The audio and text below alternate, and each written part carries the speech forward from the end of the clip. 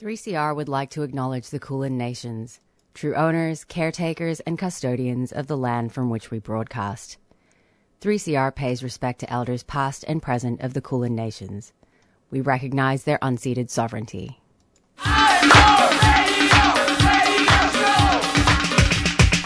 This is 3CR Breakfast. Oh, yeah.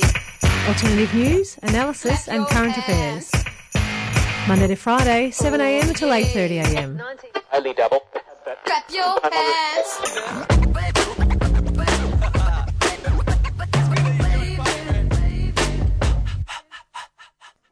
Good morning, listeners. You are on Thursday morning breakfast on 3CR 855 AM. Good morning, Spike.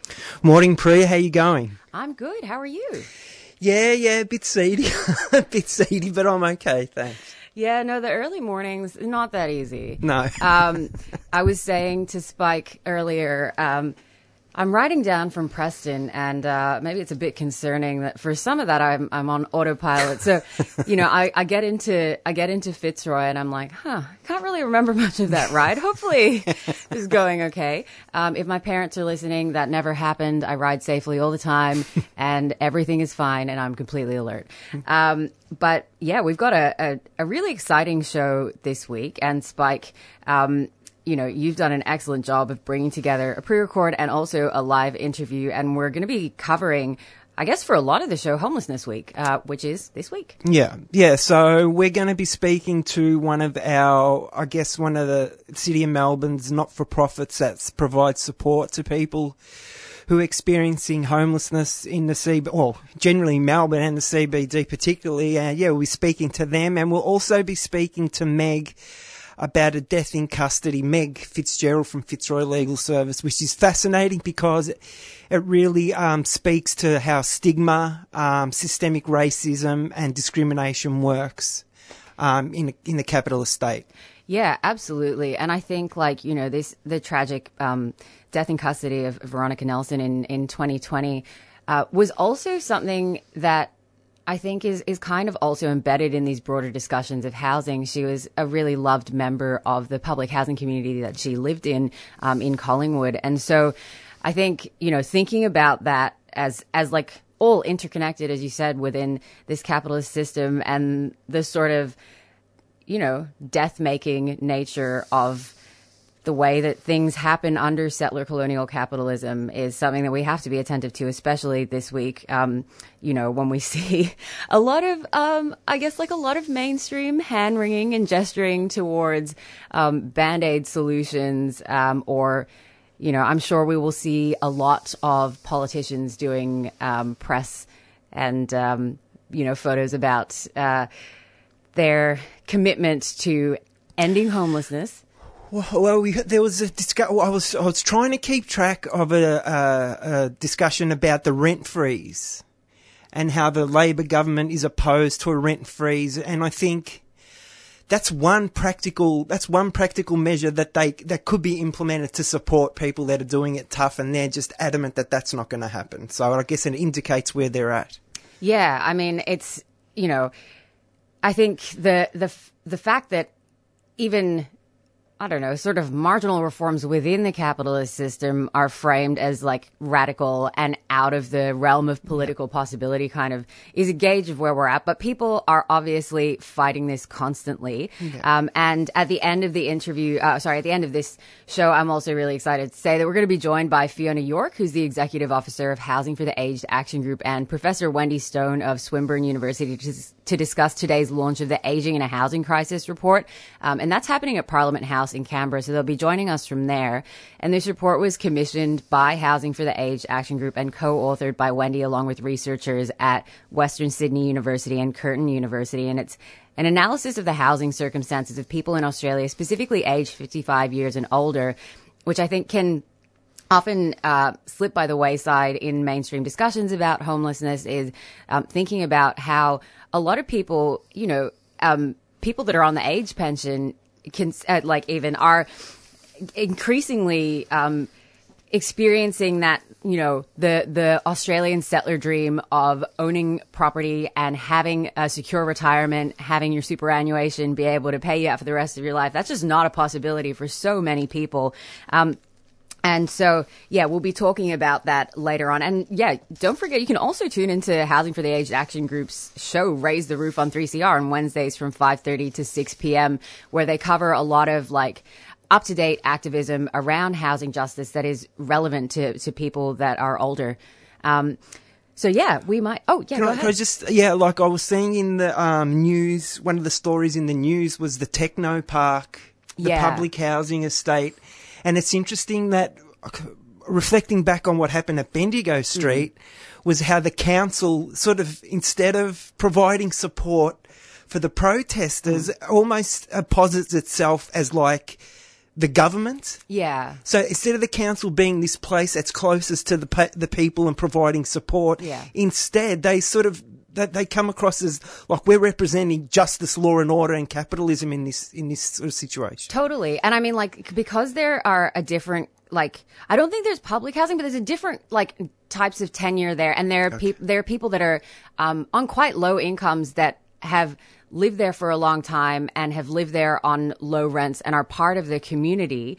And it is very much a community. That was my understanding when I was at the protest is, you know, local government is the level of government that's meant to be closest to the people, that's meant to involve people in this. And yet the first thing people hear is you have an eviction notice and, the follow-up is, here's a referral to mental health and homelessness services, which is like, we're in the middle of a housing crisis. Like, are you kidding me? It is ridiculous.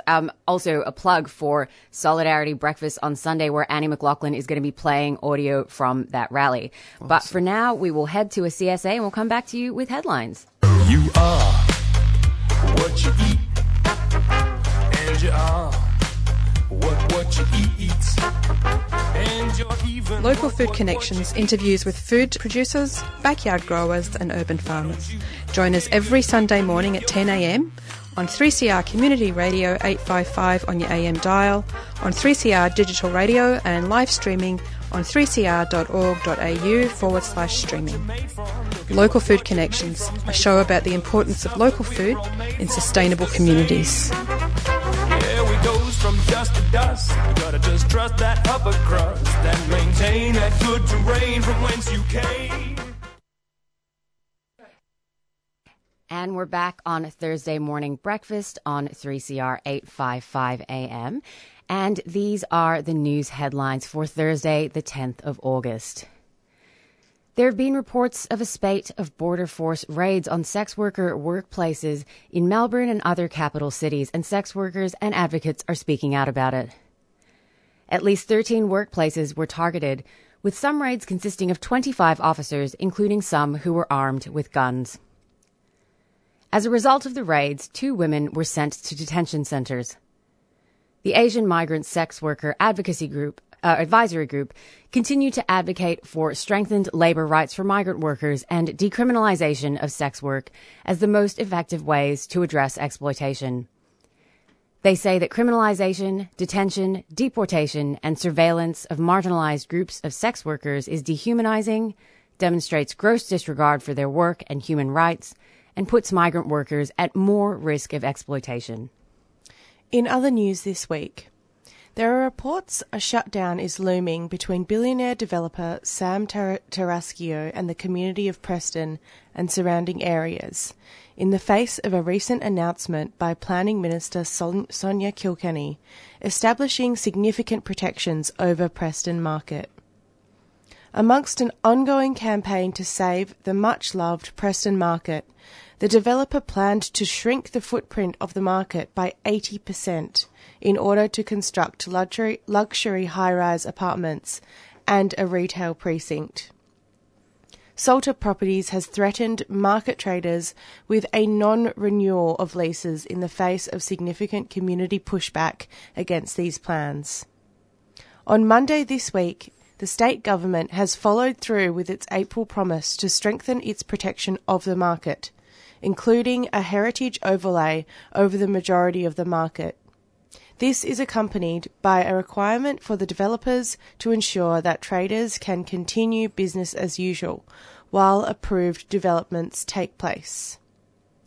Save the Preston Market campaigners say they will be satisfied with nothing less than the full preservation of the existing Preston market, and demand the Victorian government publicly acquire the market and give it to the community to run, in a similar approach to Dandenong, South Melbourne and Victoria markets. Okay, and finally in news headlines, residents of Techno Park continue to fight Hobsons Bay Council to remain in their rezoned homes, despite extremely poor responses and lack of transparency from council. The council made the last-minute decision on Tuesday to move a planned in-person meeting online in order to avoid a peaceful protest organised by residents and supporters. Residents were then effectively blocked from asking questions in the meeting due to a recent council decision against increased transparency for council residents, which requires questions to be submitted in advance. Despite the last-minute change, a group of protesters made their way to the council chambers on Tuesday night and were met with floodlights and traffic barriers outside the chambers. Maribyrnong Councillor George Yakira attended the protest and spoke out against the, quote, spineless absence of 5 or 6 Hobsons Bay councillors. They highlighted the brutal irony of Techno Park residents having to fight this fight and being threatened with eviction during National Homeless Week. These have been the news headlines for Thursday, the 10th of August. You're listening to 3CR Breakfast. And just to follow that up with an action, so back to the Preston Market action. On Saturday, the 12th of August, Save the Preston Market campaigners have organised a Hands Around Preston Market demonstration. The time has come, they say, for everyone who loves Preston Market to come together and show our community strength and solidarity by holding hands around the entire Preston Market. And this, again, is a push for 100% of Preston Market and all the traders to stay and for public acquisition. And I will say as well, because it is Homelessness Week and because so much of the conversation by Salter Properties has also stated that, people fighting for Preston Market are actually against the housing development in the middle of a housing crisis. I will emphasize that in conversations over the past months with campaigners from Save the Preston Market on 3CR, they have also emphasized that public control of the market actually means public decision-making about the provision of affordable housing in the parts of the precincts that are redeveloped while retaining the market. So it's not an either or, it's a both and kind of question, and it's about community control over a much loved community space while providing homes for people that are affordable in that area. So once again, really encourage people to get to Preston Market by 11 a.m. under Preston Station is where people are meeting this Saturday, the 12th of August. You're listening to Thursday Morning Breakfast on 3CR 855 AM. It's coming up to Science Week again, and that can only mean one thing. Yes, it's the Lost in Science Trivia Night. Monday the 14th of August, 7 p.m. at the Carringbush Hotel in Abbotsford. Come early for dinner, bring a team, win prizes, show off your brains, and raise money for Science on the Radio. Send an email to book your table to lostinsci@gmail.com. That's LOSTINSCI@gmail.com, and we will sort you out for tickets. Lost in Science Trivia Night, Monday the 14th of August. Remember to tune in each Thursday at 8:30 a.m. for all your sciencey goodness.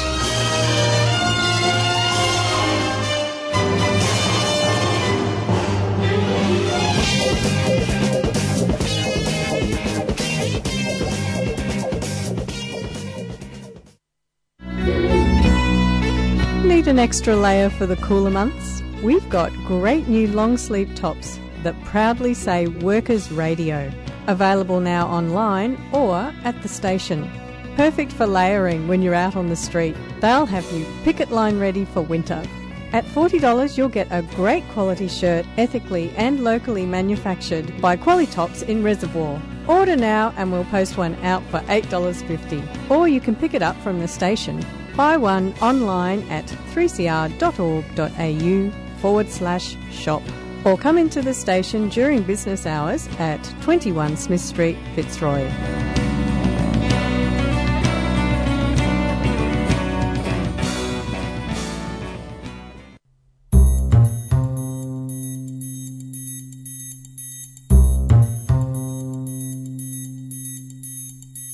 3CR is radical radio. Through our on-air content and community structure, we promote real change for workers' rights, gender equality, environmental action, disability justice, and on racism and First Nations sovereignty. Do you want to be part of real radical change? We need you to subscribe. It's just $40 concession, $80 waged, $150 for a band or organisation, and $300 solidarity. Call 03 9419 8377. That's 9419 8377. Or subscribe online at 3cr.org.au/subscribe.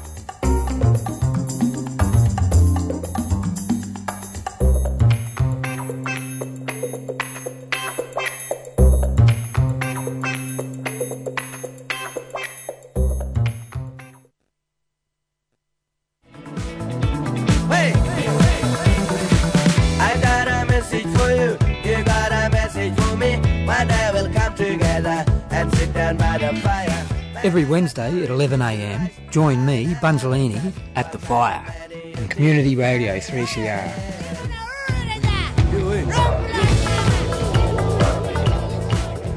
3 hours of historically informed, critical analysis of Aboriginal affairs and the ongoing political movement for land rights, treaty, sovereignty and the cessation of genocide. Featuring the best of black music. Bunzel's Fire, 11 a.m. to 2 p.m. every Wednesday on Community Radio 3CR.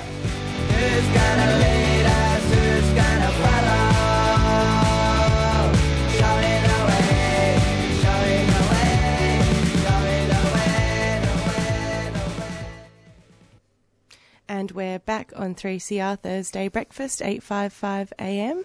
It is about 7:17 in the morning.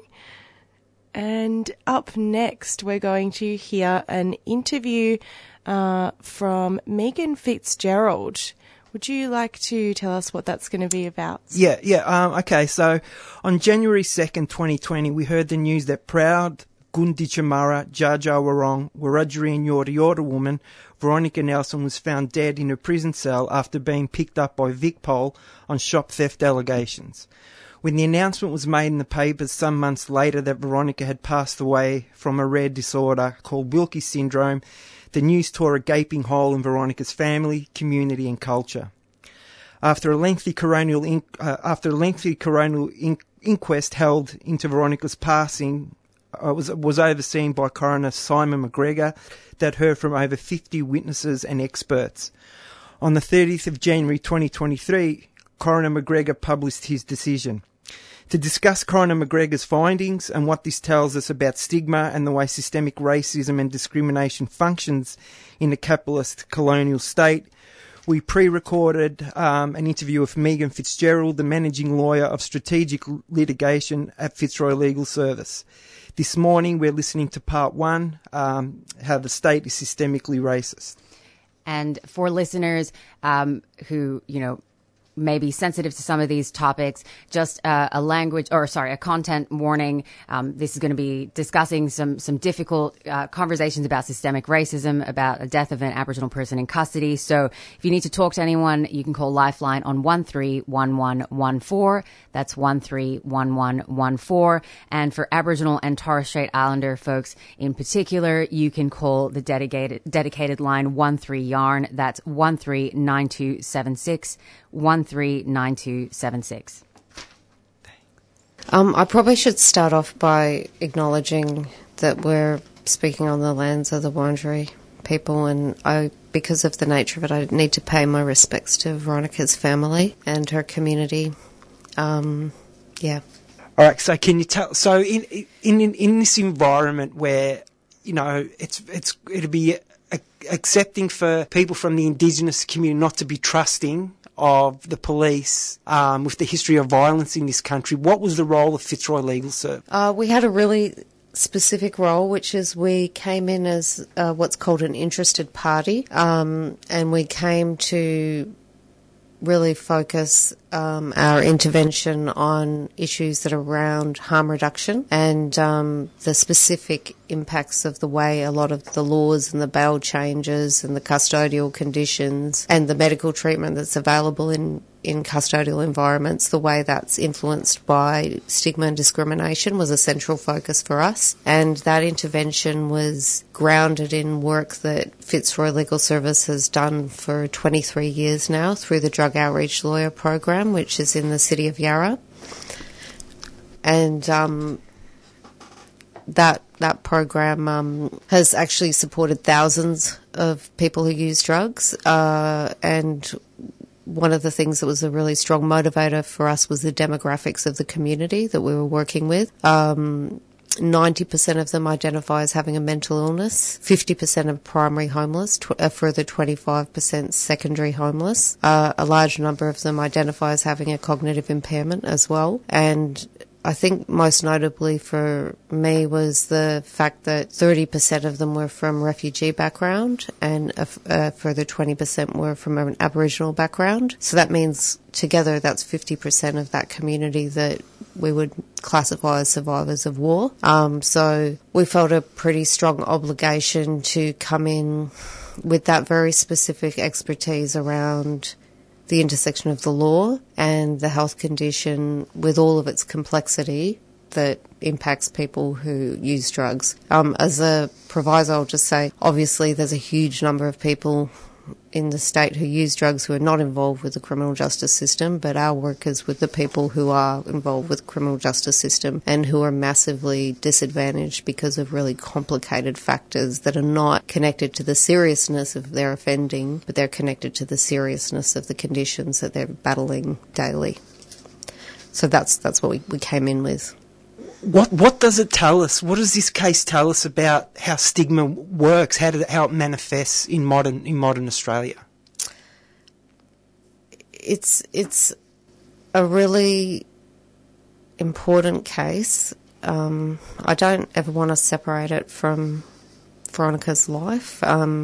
Because she's a very important person in the community, and we're members of the community as well, or I am, and but it was an incredibly important case because it was the first time that it was really openly spoken about the fact that stigma kills, and it's embedded in structures, it's embedded in policies, it's embedded in relationships, it's embedded in the way people interpret information, the way they interpret suffering and worthiness, and it's also internalised by people in terms of their ability to assert their rights, but all of that's reinforced back and forth. And it's the first case that I know of that's actually really focused in on that issue of stigma. And it's interesting, the framework of stigma and discrimination was one that was actually adopted by the coroner as a way that helped him to understand what had happened. And they found that stigma was a causative factor in Veronica's passing.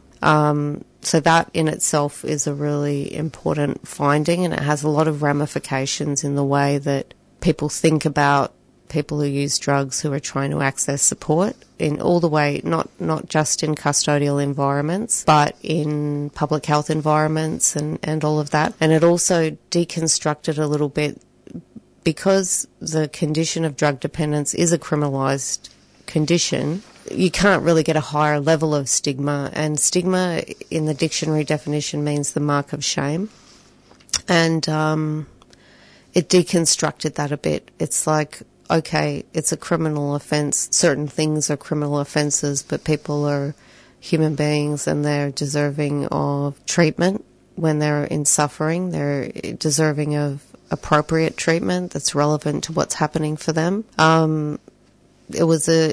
It's just such an important case. That's one of the reasons. Another reason is that through the expert evidence and the process of a coronial inquest, which is a truth-seeking exercise, yeah. And it's also directed to preventing future deaths. There was a changed finding in cause of death, which was that Veronica's passing was extreme malnutrition.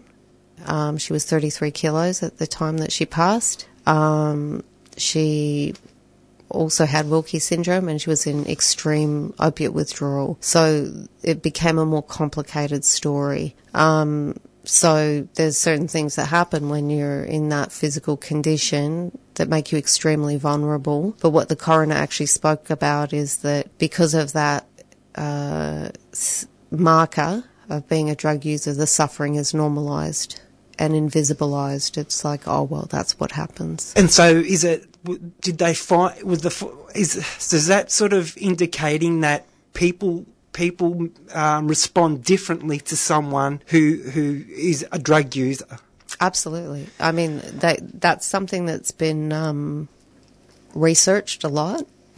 So according to the World Health Organization, injecting drug use is the most stigmatized health condition in the world. And also there's research, there's a continuous rolling research coming out of New South Wales that shows, for example, about 70% of public health service providers self-identify as discriminating against people who use drugs, like as if it's an okay thing to do. And a further 70% of people who use drugs don't go to health services because they don't want to deal with the stigma, which in the community, people know that that's the case. People avoid services for those reasons. But one of the issues, of course, in a closed environment like a prison, you have no recourse to other assistance. You don't have recourse to your community, and you don't have recourse to a health practitioner who's an addiction specialist, for example, who's sensitised to those issues. You don't have access to safe environments. And when Veronica passed, she'd called for help on the intercom 49 times. So it's a profoundly devastating set of circumstances. And also it was really important to us to fight for that story to be told. I can't imagine what that must have been like, honestly. Like, that must have been terrifying. Did the inquest find that the state is systemically racist? It found the analysis of a lot of, yes, in short. The way So there was a range of bail reforms that came in 2018, and what they did was they made it so that if you commit a further offence when you're on bail, there's what's called a reverse onus presumption, which means that there's an assumption that you shouldn't be re-granted bail. One of the reasons you don't get granted bail is because you failed to appear previously, or you weren't able to comply with a corrections order. And it used to be that you had to be a significant risk to the community in terms of violence, like serious violence. And these reforms were actually introduced to deal with violent offenders. But the greatest impact has been on the most vulnerable communities, and the highest community impacted has been Aboriginal women, which is so there was a lot of deconstructing of how is that all working? Like, something that looks bland on its face is not bland. It's extremely structured. So once you look a little bit deeper. Yeah. Yeah. So if you've got an overrepresentation of homeless community, for example, who are Aboriginal, which we know, then you've automatically got a lot of people who are less likely to show up to court, and then they're likely to get caught up in this remand system. And they call it the carceral churn. And what it means also is a lot of people end up doing quite custodial stints for things that they never would get a criminal sentence for, just because of the way the laws operate. So there's a really substantial campaign that's being led by the Victorian Aboriginal Legal Service, and it's called Pockham's Law, and I'd really recommend people get online and sign up to that, which is really pushing for bail reforms, which were recommended by the coroner, to get rid of that reverse onus presumption and only have that in place where people are actually a significant risk of violence to the community. So right now, with the changes, does the person that's on bail have to prove? Is the onus on them to prove that they're going to appear? Yeah, and they've got to show that there's exceptional circumstances, and it's a very high threshold. But the problem is it can be for something like an alleged shop theft, which is not, it means that the punishment is no longer fitting the crime just because of this amendment, which really needs to be changed as a matter of urgency because people are dying because of this. And the other thing that happens is within the custodial environment, like one of the things that they talked about is that you need to have a 6-week term, a sentence, before you can get onto opiate substitution therapy or, these short-term kind of remand episodes are incredibly destabilising for people's health, but they're not long enough. I mean, one of the recommendations is that people should be put on to appropriate treatment as soon as immediately. Yeah. Like that kind of policy is just evidence of stigma and discrimination. But it's also a lot of the people from our perspective in our workplace, which I think is typical of the community that are caught up in this, have incredibly complex health conditions, and prison is not an appropriate place for them to be managed. And I think the other sort of deeper story that came out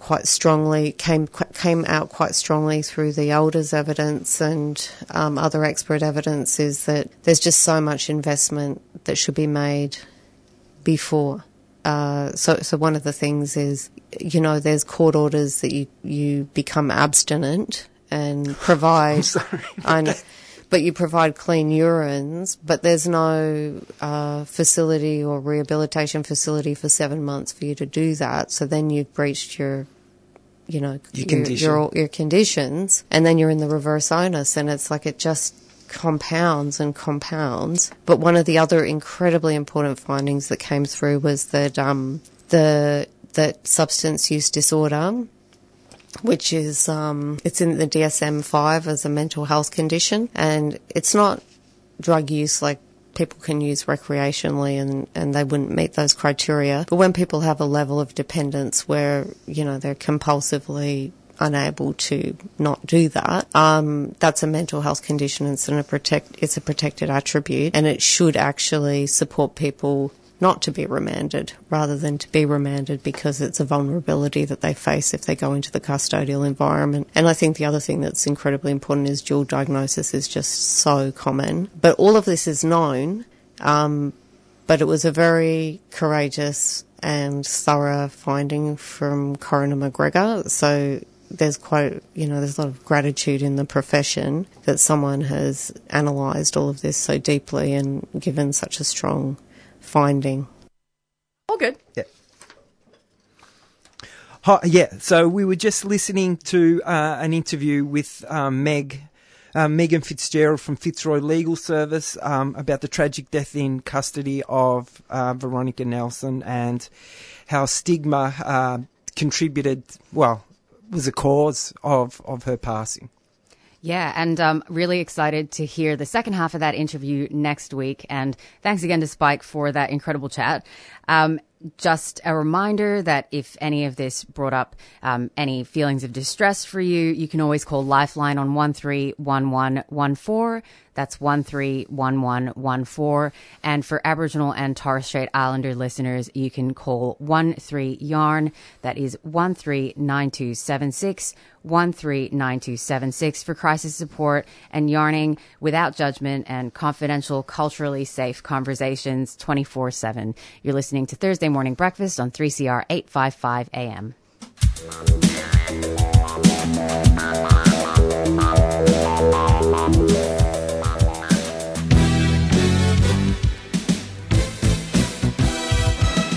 Hi, I'm Jeffrey. I'm Alphonse. I'm Erwin. And we are from the Voice of West Papua. Tuesday 6:30 until 7:30 p.m. News and music from West Papua.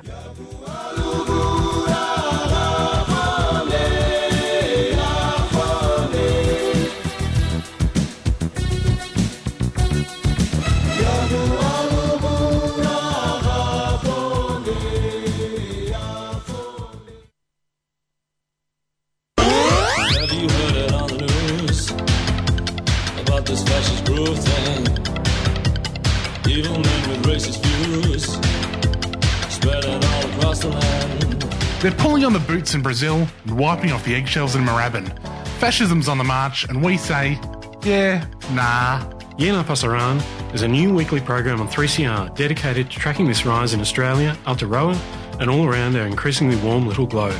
Every Thursday at 4:30pm, we'll be talking to writers and fighters about some angry blighters. Brothers, sisters, we don't need that fascist groupthink. Brothers, Accented women. It seems so obvious to me that if you live in a completely violent cultural milieu, that it's going to translate into every aspect of women's lives. Accented women. What's a border? They don't see it like a big wall right along the How can country. people live ordinary lives when they're living in such an extraordinary situation where there are armies there and terrorists there and such conflict every single day of their lives? Accented women. A show by and about women from culturally and linguistically diverse backgrounds. On Community Radio 3CR.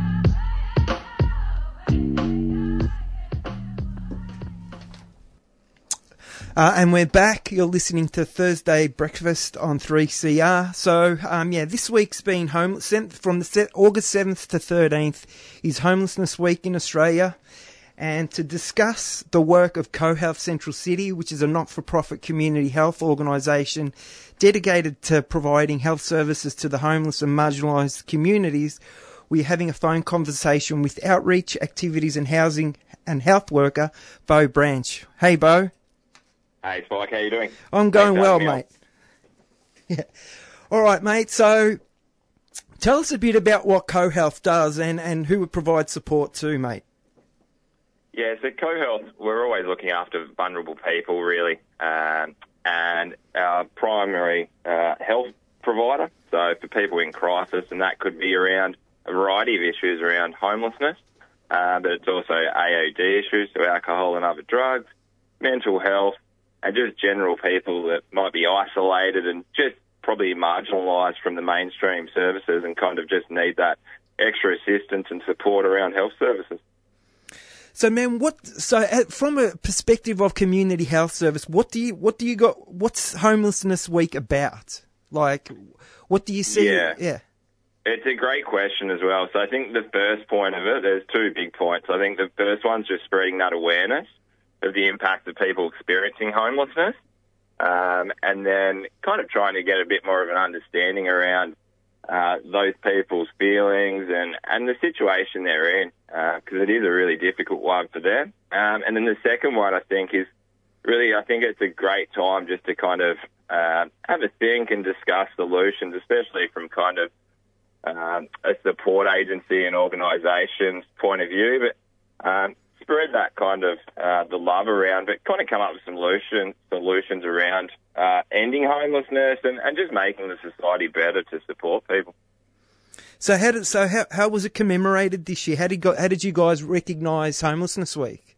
Yeah, so we've been doing a few little things all around the office and just simple little things by doing a few little care hampers and some material aid stuff, which is just a little token, really, but it's just a client's coming in on crisis response, and it's been nice. I've just got little care packages for them, and just a nice little sign. But our big event this year was actually yesterday, so we actually had a homeless cup. So I'm lucky enough to be involved in a group recreation program called the cohealth Kangaroos, which runs every Wednesday, and we actually had a homeless cup for a football match. So we actually had 2 football matches going on in Kensington yesterday. So we had cohealth Kangaroos play the Maryborough Ravens. They're linked up to RecLink up there. And then we also had the Gen U Geelong Cats come up and play Win Bay as well. And they're linked to Latitude as well, which also work with young people around homelessness as well. So it's really great. So I guess what that really points to, and this might be really counterintuitive to anyone that's listening, that homelessness can be sort of like an isolating experience. Is that what you're saying, is like people feel like they're isolated even though they're in the public sort of 24/7? Oh, it's an isolating experience, and I think the hardest thing as well is that just getting that access to supports as well. And it's a really difficult one because I don't think one of the biggest misconceptions around homelessness is it can really affect anyone out there. So anyone can be impacted by homelessness, and it's often out of people's control. People don't choose to be homeless. So it's a really difficult one. But, yeah, the isolation's key, and I think that's what cohealth do really well.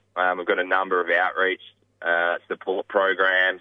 We've also got the group recreation, as I've already touched on, and just having those ones going to clients, it can really make them less isolated. What do you reckon are the primary health, like the main health issues that people face, Beau, for people that are experiencing like sleeping rough or whatever?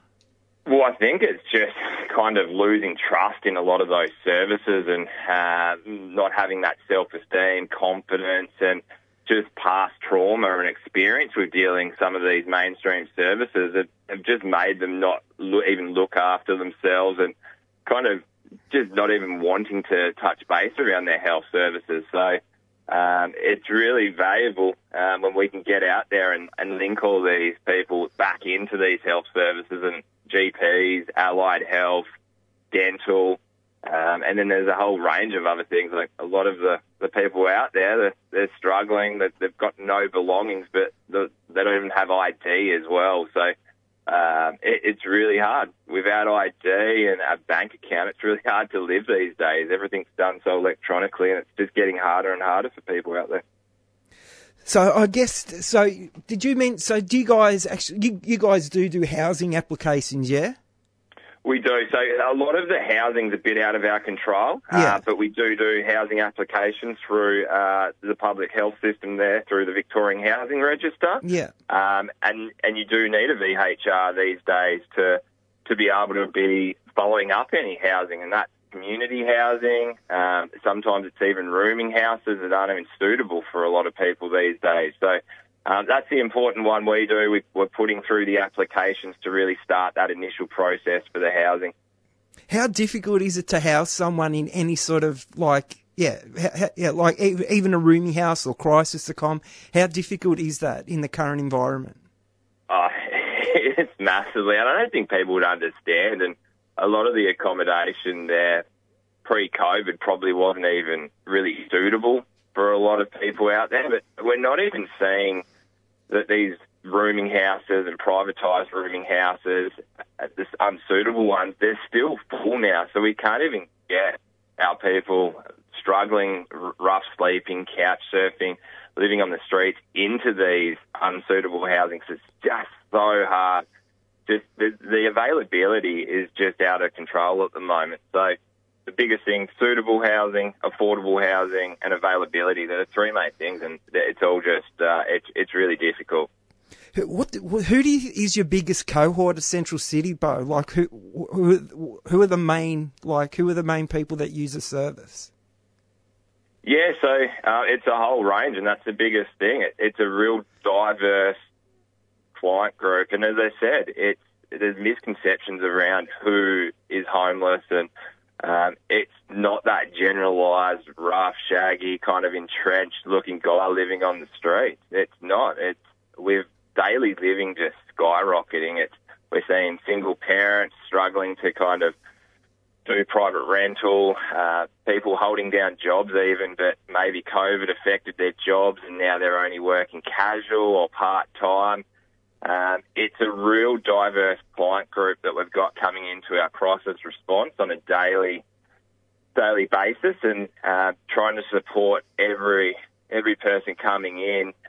You've got to sit down with them. You've got to build that rapport first, though, but it's doing those assessments, building up a goal-directed care plan, and then working out and kind of these individual tailored supports for that individual. So it's a difficult process, but I think we do it really well at Central City, and we're always looking at improving it as well. But, yeah, there's no one homeless person, and that's probably the most difficult point to get across sometimes, I think. Okay, so do you want to remind people where Central City is, Beau?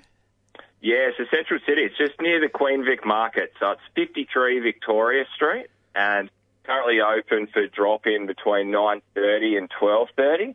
And then our afternoons are now set up for appointment only. So that's when we'll book in for those assessments, book in for those follow-up appointments where we're following up legal issues, housing, linking into health services, as I said, the allied health, physio, dietitian on site, nursing, and then anything else, like the really hard ones of the ID. A lot of our clients coming in that they don't have their birth certificate. Without that, it can be really difficult to get a lot of things rolling. So, so 53 Victoria Street, cohealth, Central City. Okay, man, so just the final thing. So if people want to learn more about the work of cohealth and the support they provide, or, not-for-profit community health, what can they do where can they go to find out more about community health? We've got the website there, and I think jumping online to the website, but we're more than welcome to come on down and have a chat if you really want to try and work things out and just understand a bit more about what we do. But you can also give us a call as well. What's the number, Beau? Yeah, so 99-9448-5536. But I think one of the best resources out there to try, and if you want to maybe start volunteering or just learning more about your community, is the libraries and community health centres. I think they're the two really good ones out there. Libraries, we use the libraries a lot at cohealth and linking people back in, because I think the biggest thing is for people living on the streets and struggling, it's giving them that connection to the wider community and connecting them back to the community. And the best way we're finding to do that is the libraries. All right, mate. Thanks. Thanks for your time this morning and for speaking to Breakfast at 3CR. Cheers. Thanks, Spike. You have a great day. Thank you, mate. You too. And we just heard from Beau Branch, who is a worker at cohealth Central City, which is a not-for-profit community health organization dedicated to providing health services to the homeless and marginalized communities. And again, as Spike has mentioned a couple of times in this episode, it is Homelessness Week, August 7th to 13th. It is running. And I think it's so important to also, in these conversations, be aware of, the agency and resourcefulness of homeless folks themselves and the kind of amazing work they're doing. I just wanted to throw to you, because we had a conversation, Spike, a couple of months ago now, I think, about some of that, zine making and resource distribution as well, because we've heard from the sort of services side of where you can find information. But do you want to plug the zine? Yeah, so look out for, there's a zine produced by people who have had a lived experience, for people that have had a lived experience, called Need to Know. You can find it at most community health services, at the Red Cross, the emergency rooms in the CBD, and at the City of Melbourne libraries. So if you want to support people who have had a lived experience producing their own material, and I think that's the best work cohealth, community health can do, is supporting people who are having a lived experience to get back, as Beau said, I guess, to connect with each other and educate the public as to what's actually happening for them in their own words. Yeah, because people that have have lived experience of homelessness. It's not just lived experience, but it's a lived expertise of how to navigate these systems, of, what the pressures people are facing on the day to day, rather than, just looking at like a top down approach. Yeah. I just want to add, I didn't ask Beau this question because I didn't want to, I didn't want to interrogate him, but I think what's important to recognise is that Homelessness Australia pointed out in the last 10 years, $1 billion has been cut out of public housing budgets and homelessness services. So, what we're seeing, even though during Homelessness Week you might hear and see politicians talk a good game, in actuality, that's not, their actions, belie that, So it's really important that when we hear people talk about homelessness, and the last census, there were 1 million empty properties in Australia. So the housing crisis isn't necessarily what it seems. There's a lot more to it.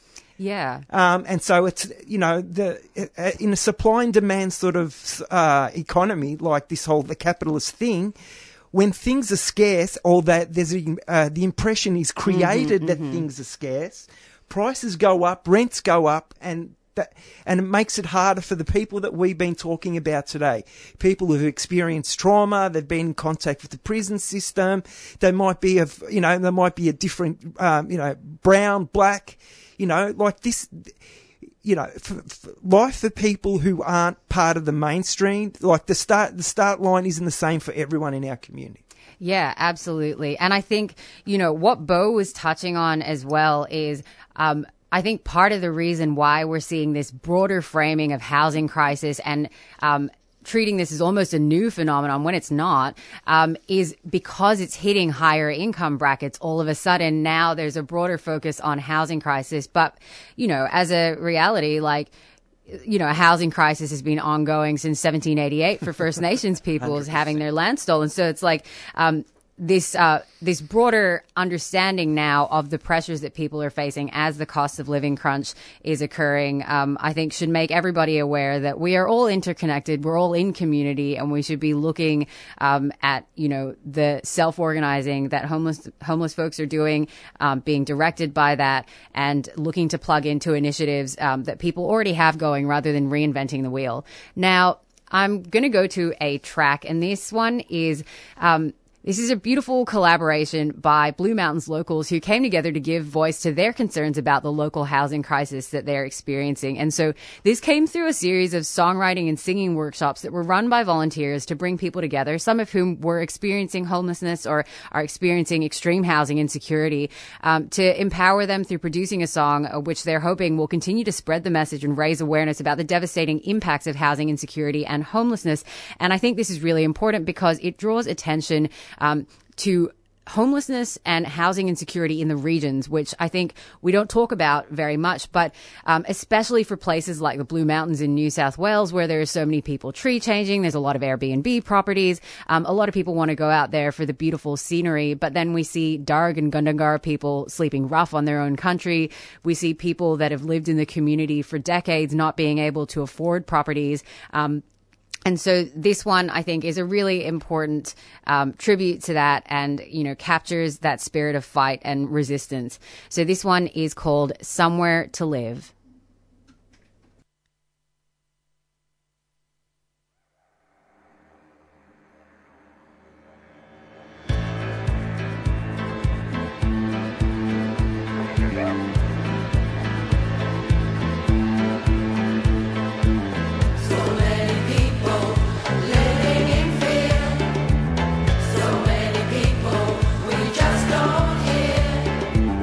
So many people left out in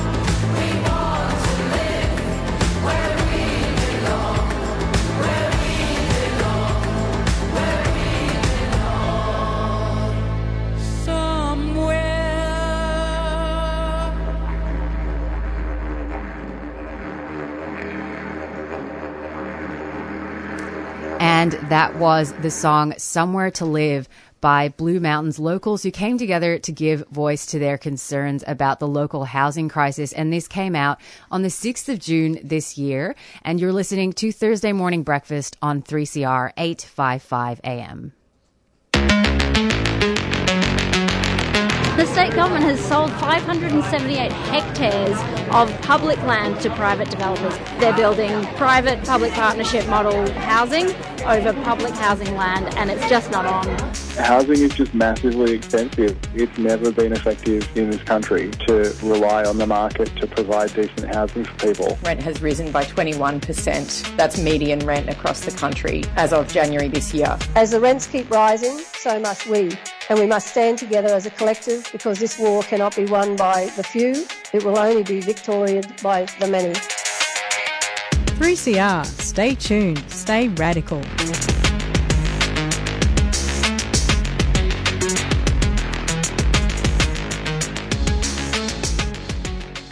You are what you eat, and you are what you eat. And you're even Local Food Connections interviews with food producers, backyard growers and urban farmers. Join us every Sunday morning at 10 a.m.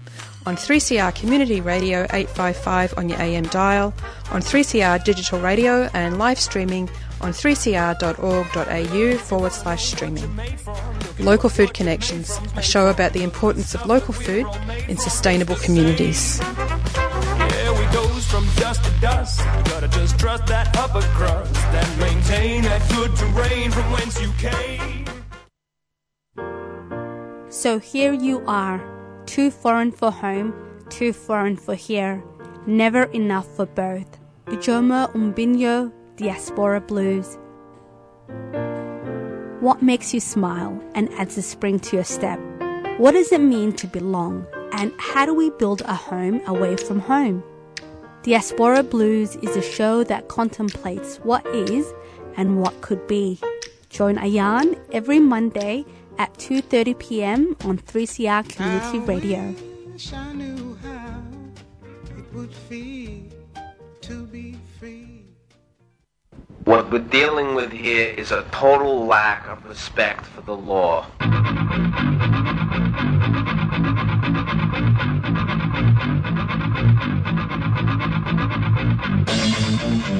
Tune in to Done by Law. An informal and irreverent look at the law. Critical insights and analysis from diverse community perspectives. Done by Law, 6 p.m. Tuesdays.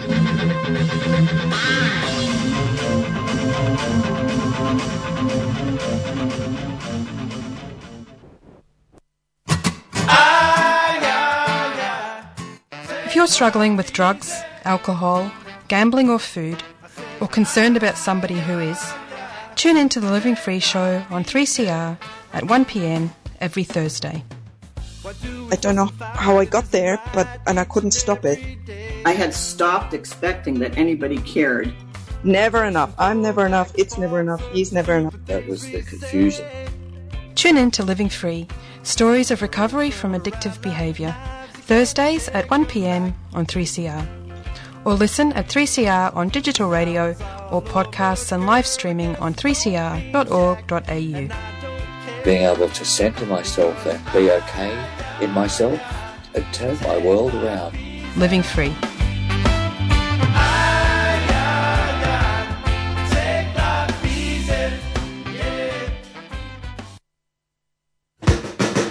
Have you heard about 3CR's national programs?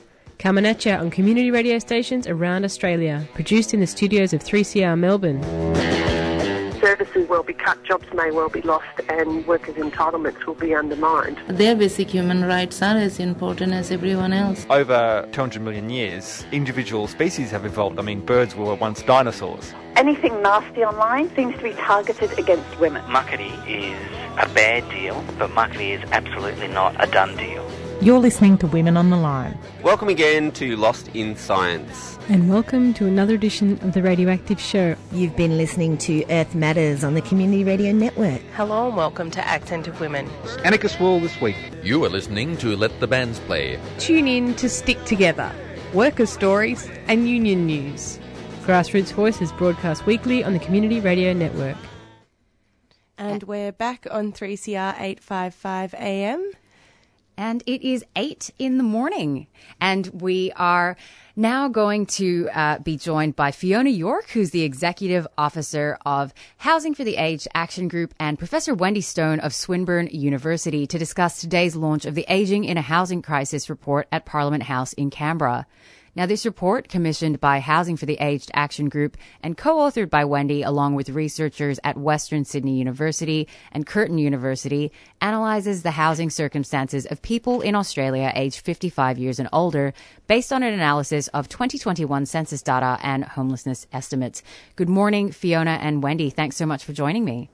Good morning. Good morning. Thanks for having us. Yeah, I'm really glad that I was able to get onto you because I know you're both, going to be present at that launch later today, I believe at 12:15 at Parliament House. And of course, later on, we will ask you to give us all the details for how people can join online. But I thought maybe we could start off by asking Fiona about hearing a bit about what homelessness can look like for older people, because I feel like this can be marginalized from mainstream public and political discussions about housing insecurity. And also because of the, variable nature of people presenting at homelessness services, it can kind of slip under the radar. So could you tell us a bit about that? Yeah, absolutely. Thank you.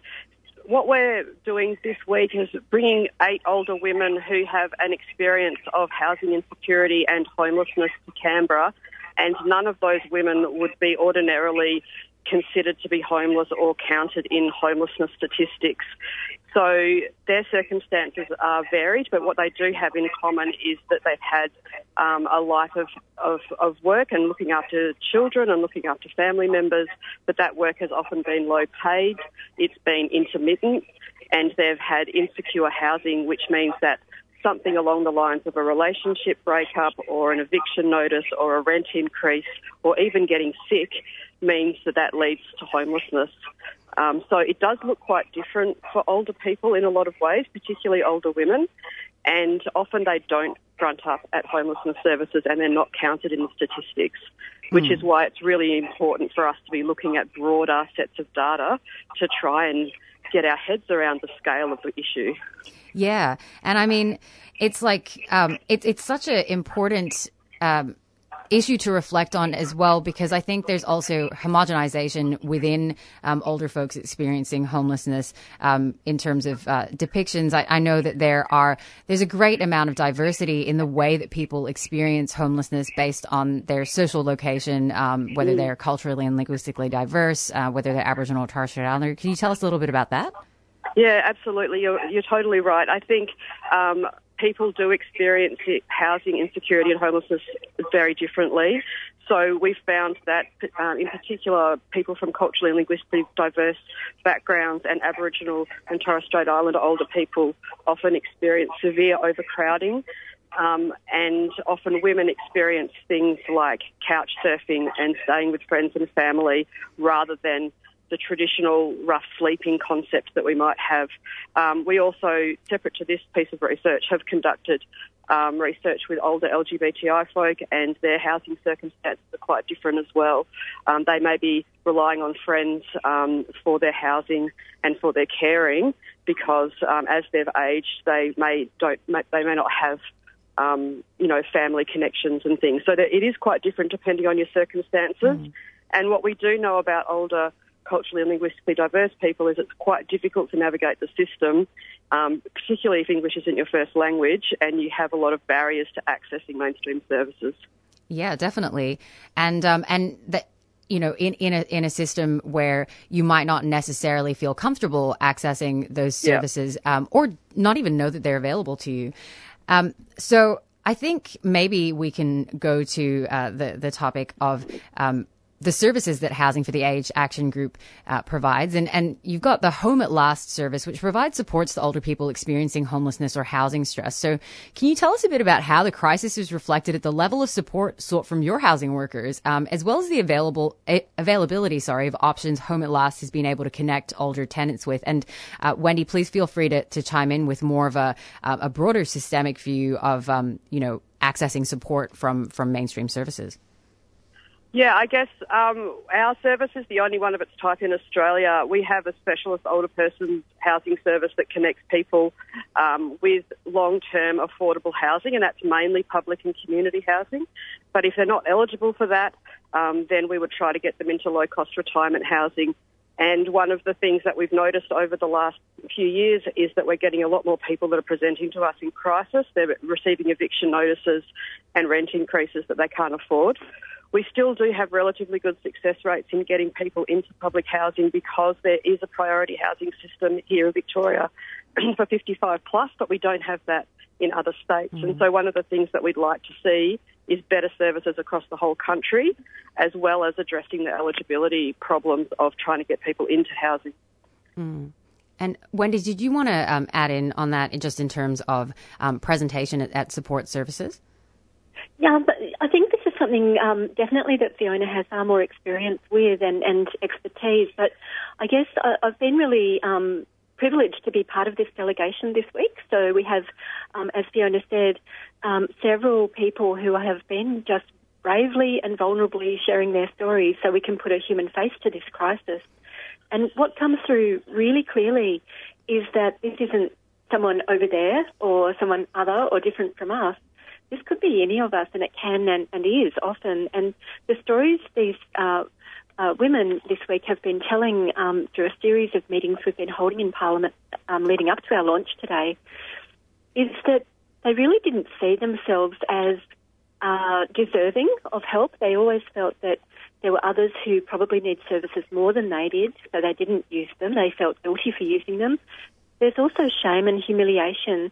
Some of the people here with us have been lifetime renters or have had lifelong health issues, which have made it really difficult for them to maintain secure work, secure family life and secure housing.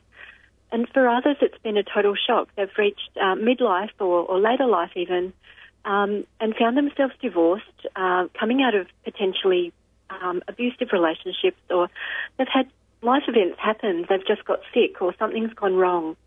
And in these situations, they haven't known what to do. They haven't perceived themselves as homeless, so they haven't necessarily reached out to services until they've been in crisis for a significant period of time in many cases.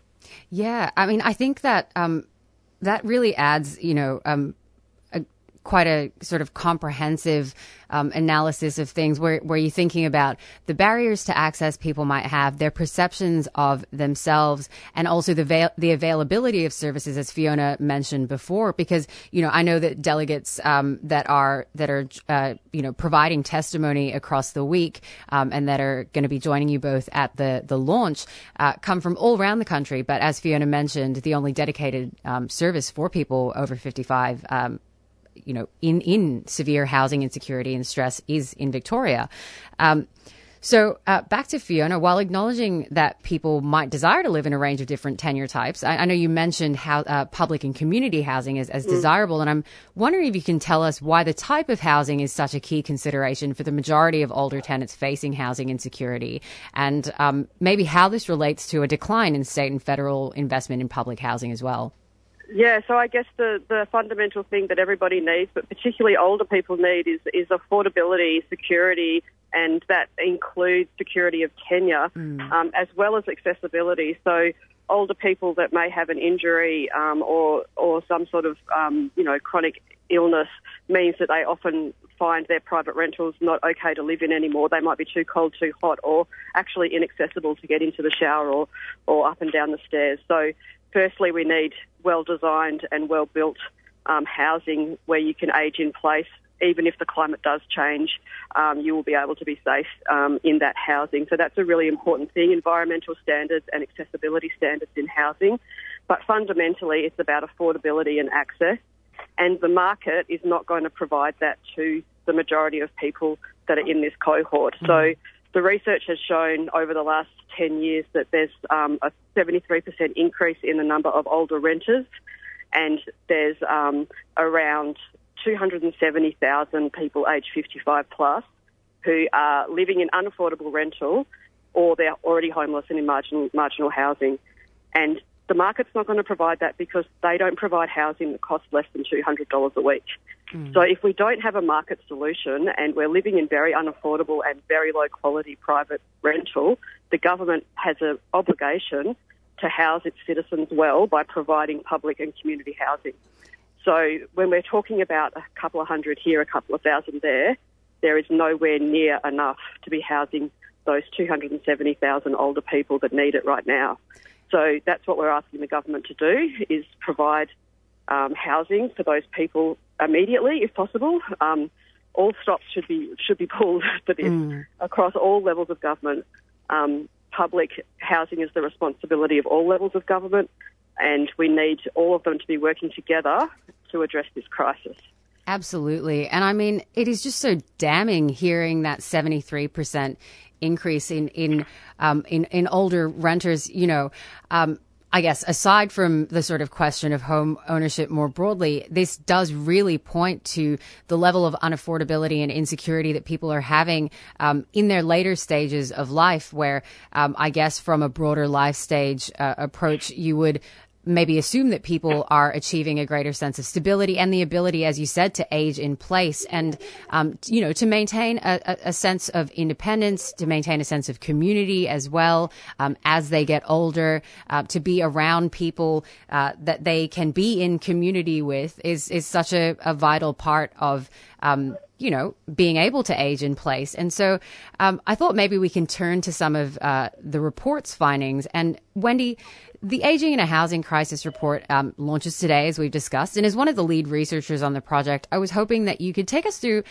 some of the data that you analyze and how your analysis was informed by the lived experiences of older people that are experiencing housing insecurity. So what did this process look like?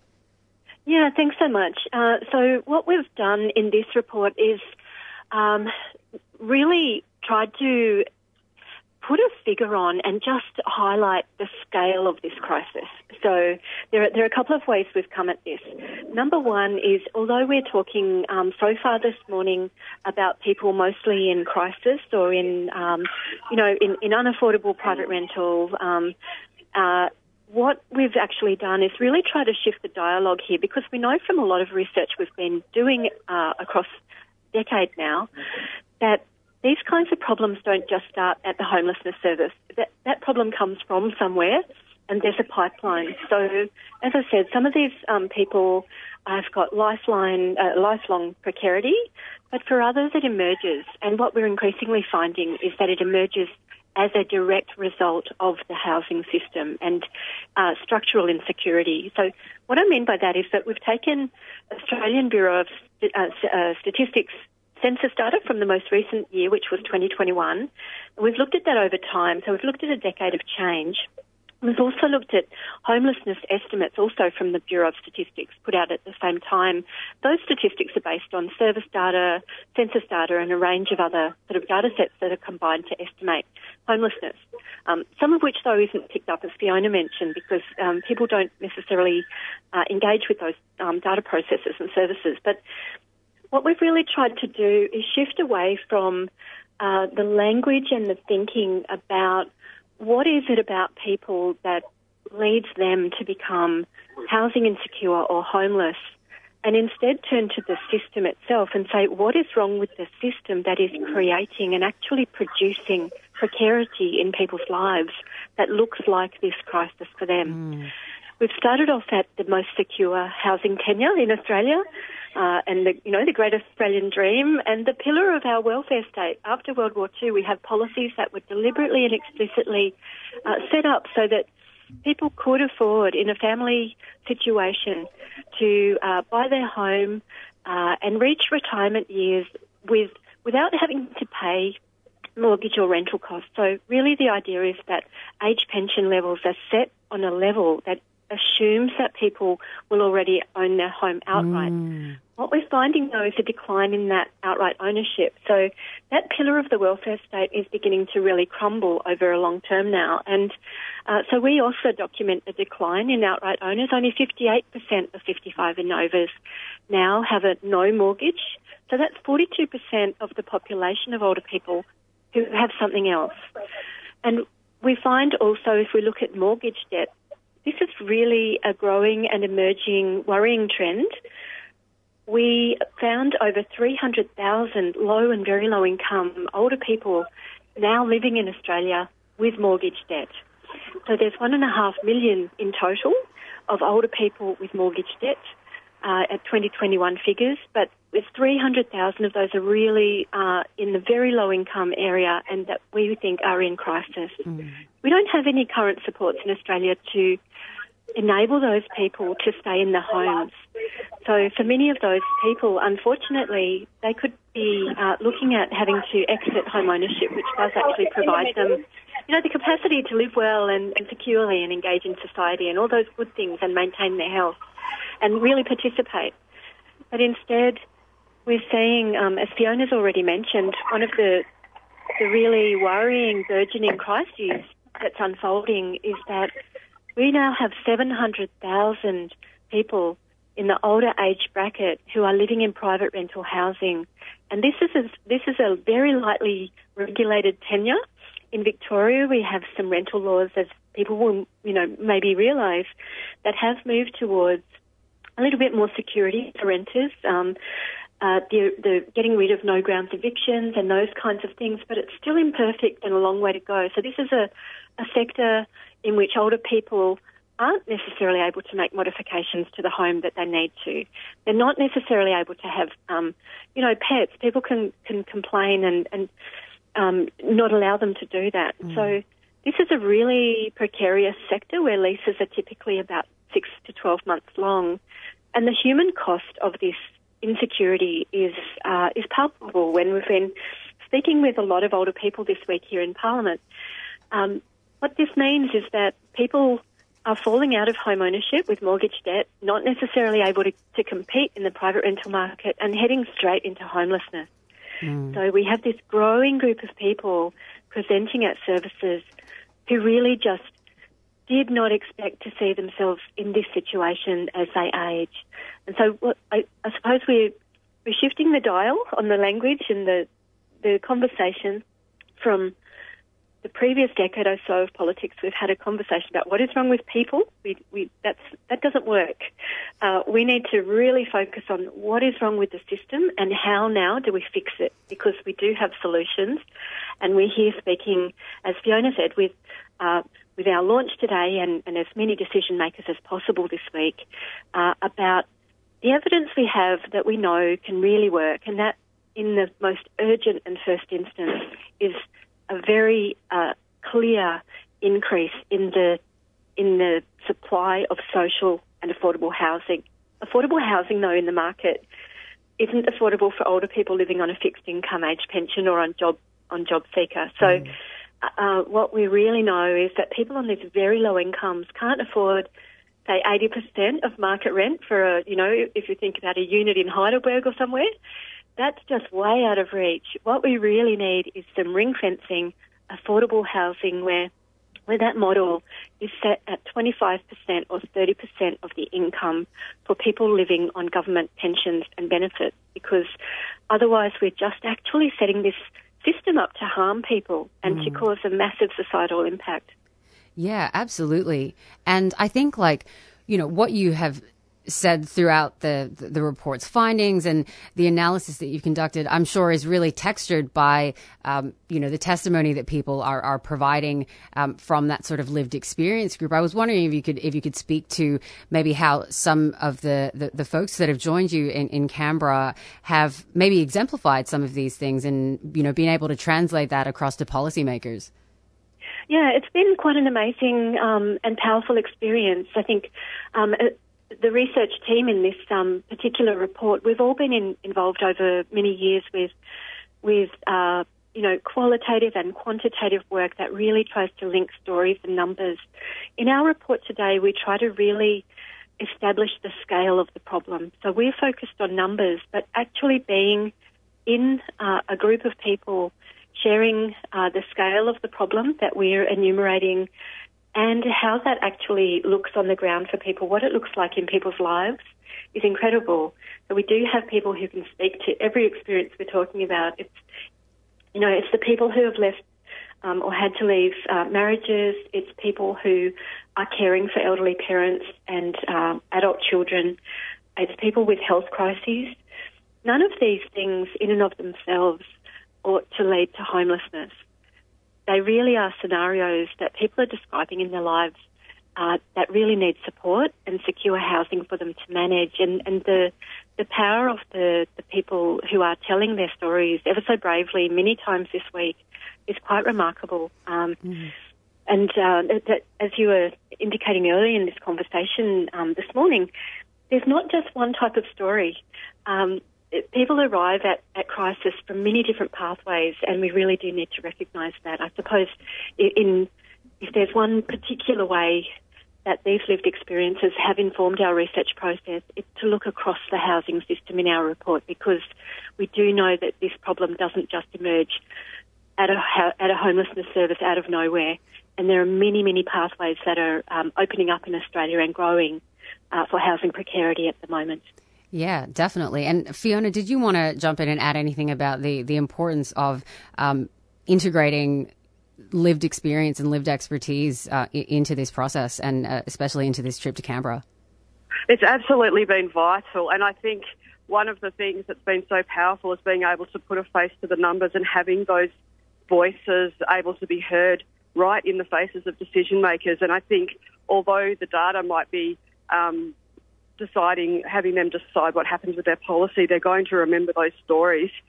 And so we've been so privileged to have this group of older women come up, and HAAG's been around for 40 years. The last time we brought up a delegation of older people to Canberra was in the 80s, and back then there were 790 pensioners on the wait list for public housing, and 30 years later, here we are, 35 years later, still saying the same thing.